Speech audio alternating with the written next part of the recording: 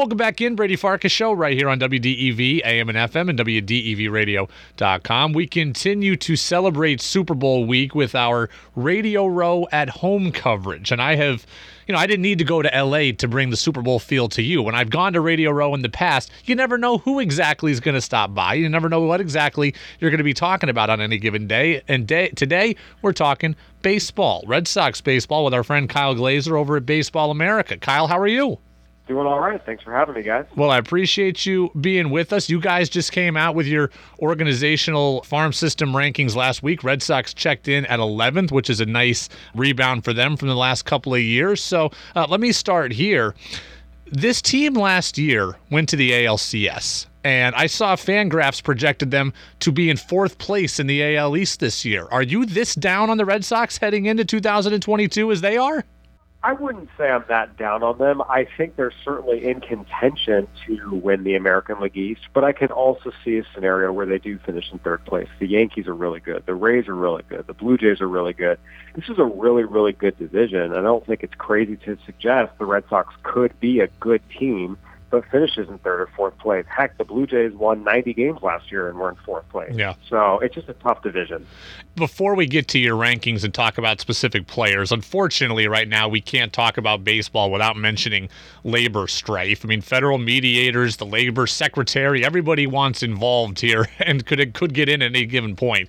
If I set the over-under at 143.5 games played per team this season, would you take the over or the under? I would take the over because I think Major League Baseball and the owners in particular are desperate to get a full 162-game season. The season just might start late. They'll try and pile it on with double headers or push the playoffs back a little bit. But after not having a full season in 2020, they're desperate to get a full 162 in. Well, certainly hope that you are right. And now let's move over to the Red Sox specifically. I have been a staunch Chaim Bloom defender since he got to Boston. And I think that last year he did a really brilliant job of navigating a hard, it's a hard balance to try to win at the major league level while also building up prospect depth. So how tough do you think it is to hit both of those objectives at the same time? It's extraordinarily difficult. A lot of teams really, really struggle to do it. The Dodgers are kind of the one team that's consistently been able to do it. But it's not easy. And you give Chaim Bloom and the Red Sox credit. They, of course, have a lot of resources. They have a very, very large scouting staff. They have a lot of money they can spend on research and development. And they also have a lot of money they can spend on Major League payroll. So there's no reason for them not to be able to do both, but it's still difficult to execute.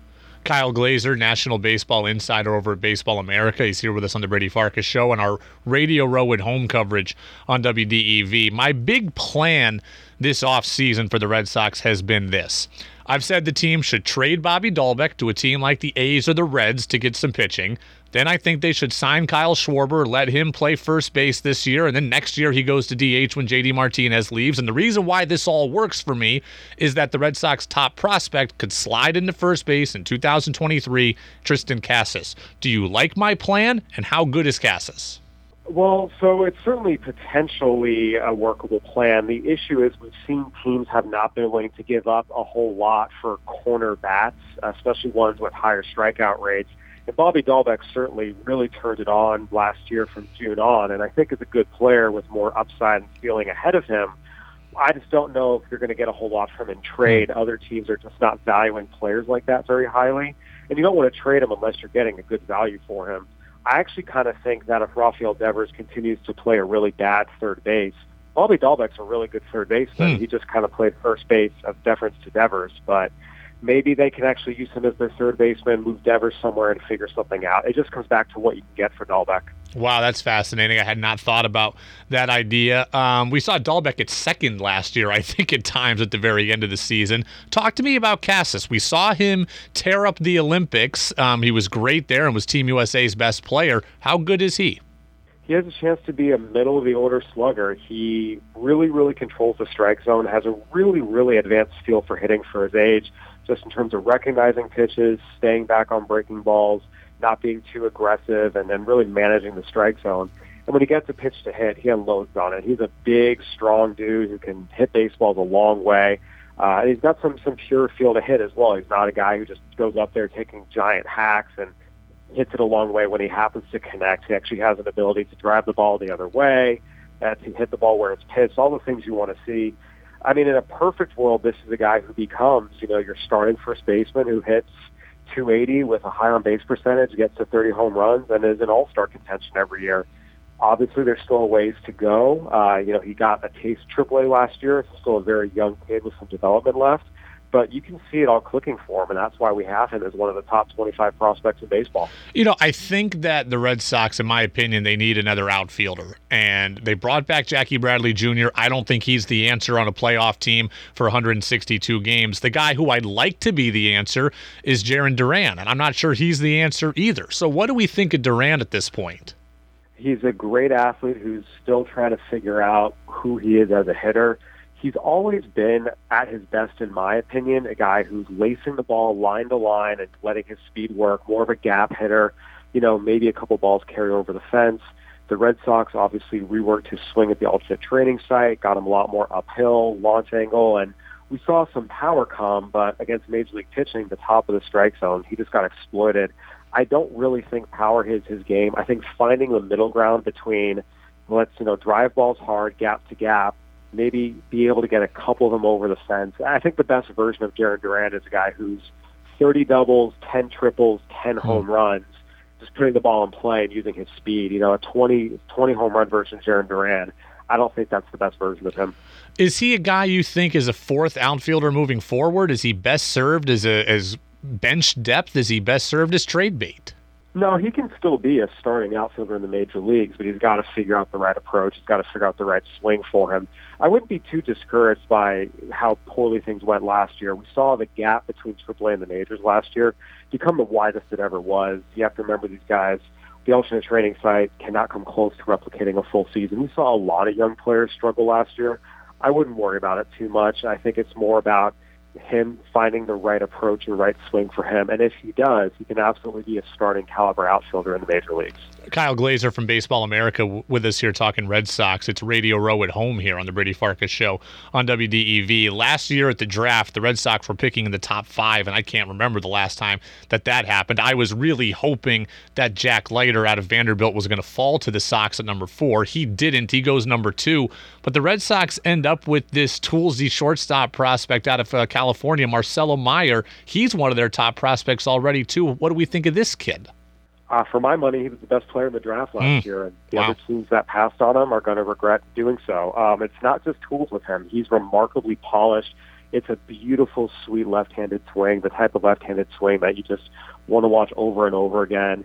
He can drive the ball hard the opposite field. He can turn on velocity and drive it off the wall in right center with a wood bat, and he just plays a beautiful shortstop. It's so graceful, so fluid. I mean, you can dream of this guy being a Gold Glove caliber shortstop who's contending for 300 batting averages and maybe getting 15 to 20 home runs. This is a premium talent. The Red Sox absolutely scored landing him in the draft last year, and he has a chance. It's pretty special. I know this is a fool's errand trying to ask this question, but I'm going to ask it anyways. Does Mayer's ceiling in any way change what you might do with Xander Bogaerts? He's got the ability to opt out after this year. We'd love to see him back, but if you're going to bring him back, it's going to be a 6 or 7 year deal.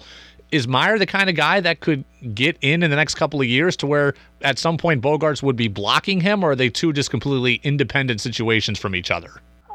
It's hard to predict that right now. Again, we have to see what Xander Bogaerts' defense, how that continues to trend. Obviously, he was not great at shortstop either last year.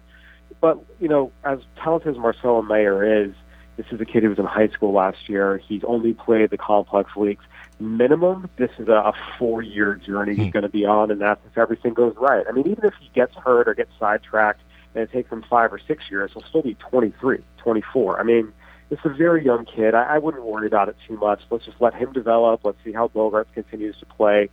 Offensively, he's a stud. Defensively, we need to see how he progresses, and then make a decision, in a couple years. And we might not even have to make the decision. This is a long way off. Kyle, get you out of here on this. We know the big names in the Red Sox system. Is there anybody under the radar we should be paying attention to? I don't know if he's under the radar anymore, but Nick York can just plain hit. Yeah. That's the biggest thing. He's the Red Sox first-round pick in 2020, and at the time he was considered by a lot of people to be more of a second to fourth-round talent. And the Red Sox paid him as a second to fourth round talent. He got an underslot bonus, but he went out this year, and after a slow start, was one of the best hitters in the minor leagues over the last couple months of the season. Again, he's smaller guy. He's not going to jump out at you in terms of his physicality or his tools. Defensively, things are a little rough, but the dude can just plain put the bat on the ball and hit, and that's a really, really special skill and one that should help him keep rising. Well, we're looking forward to spring training starting whenever that is. We're looking forward to the regular season starting whenever that is too. So Kyle Glaser, National Baseball Insider over at Baseball America. I recommend you check out all of their work. They are just really a huge resource for baseball fans everywhere. Kyle, have a great week, and we will talk to you again soon. Sounds good. Thanks for having me.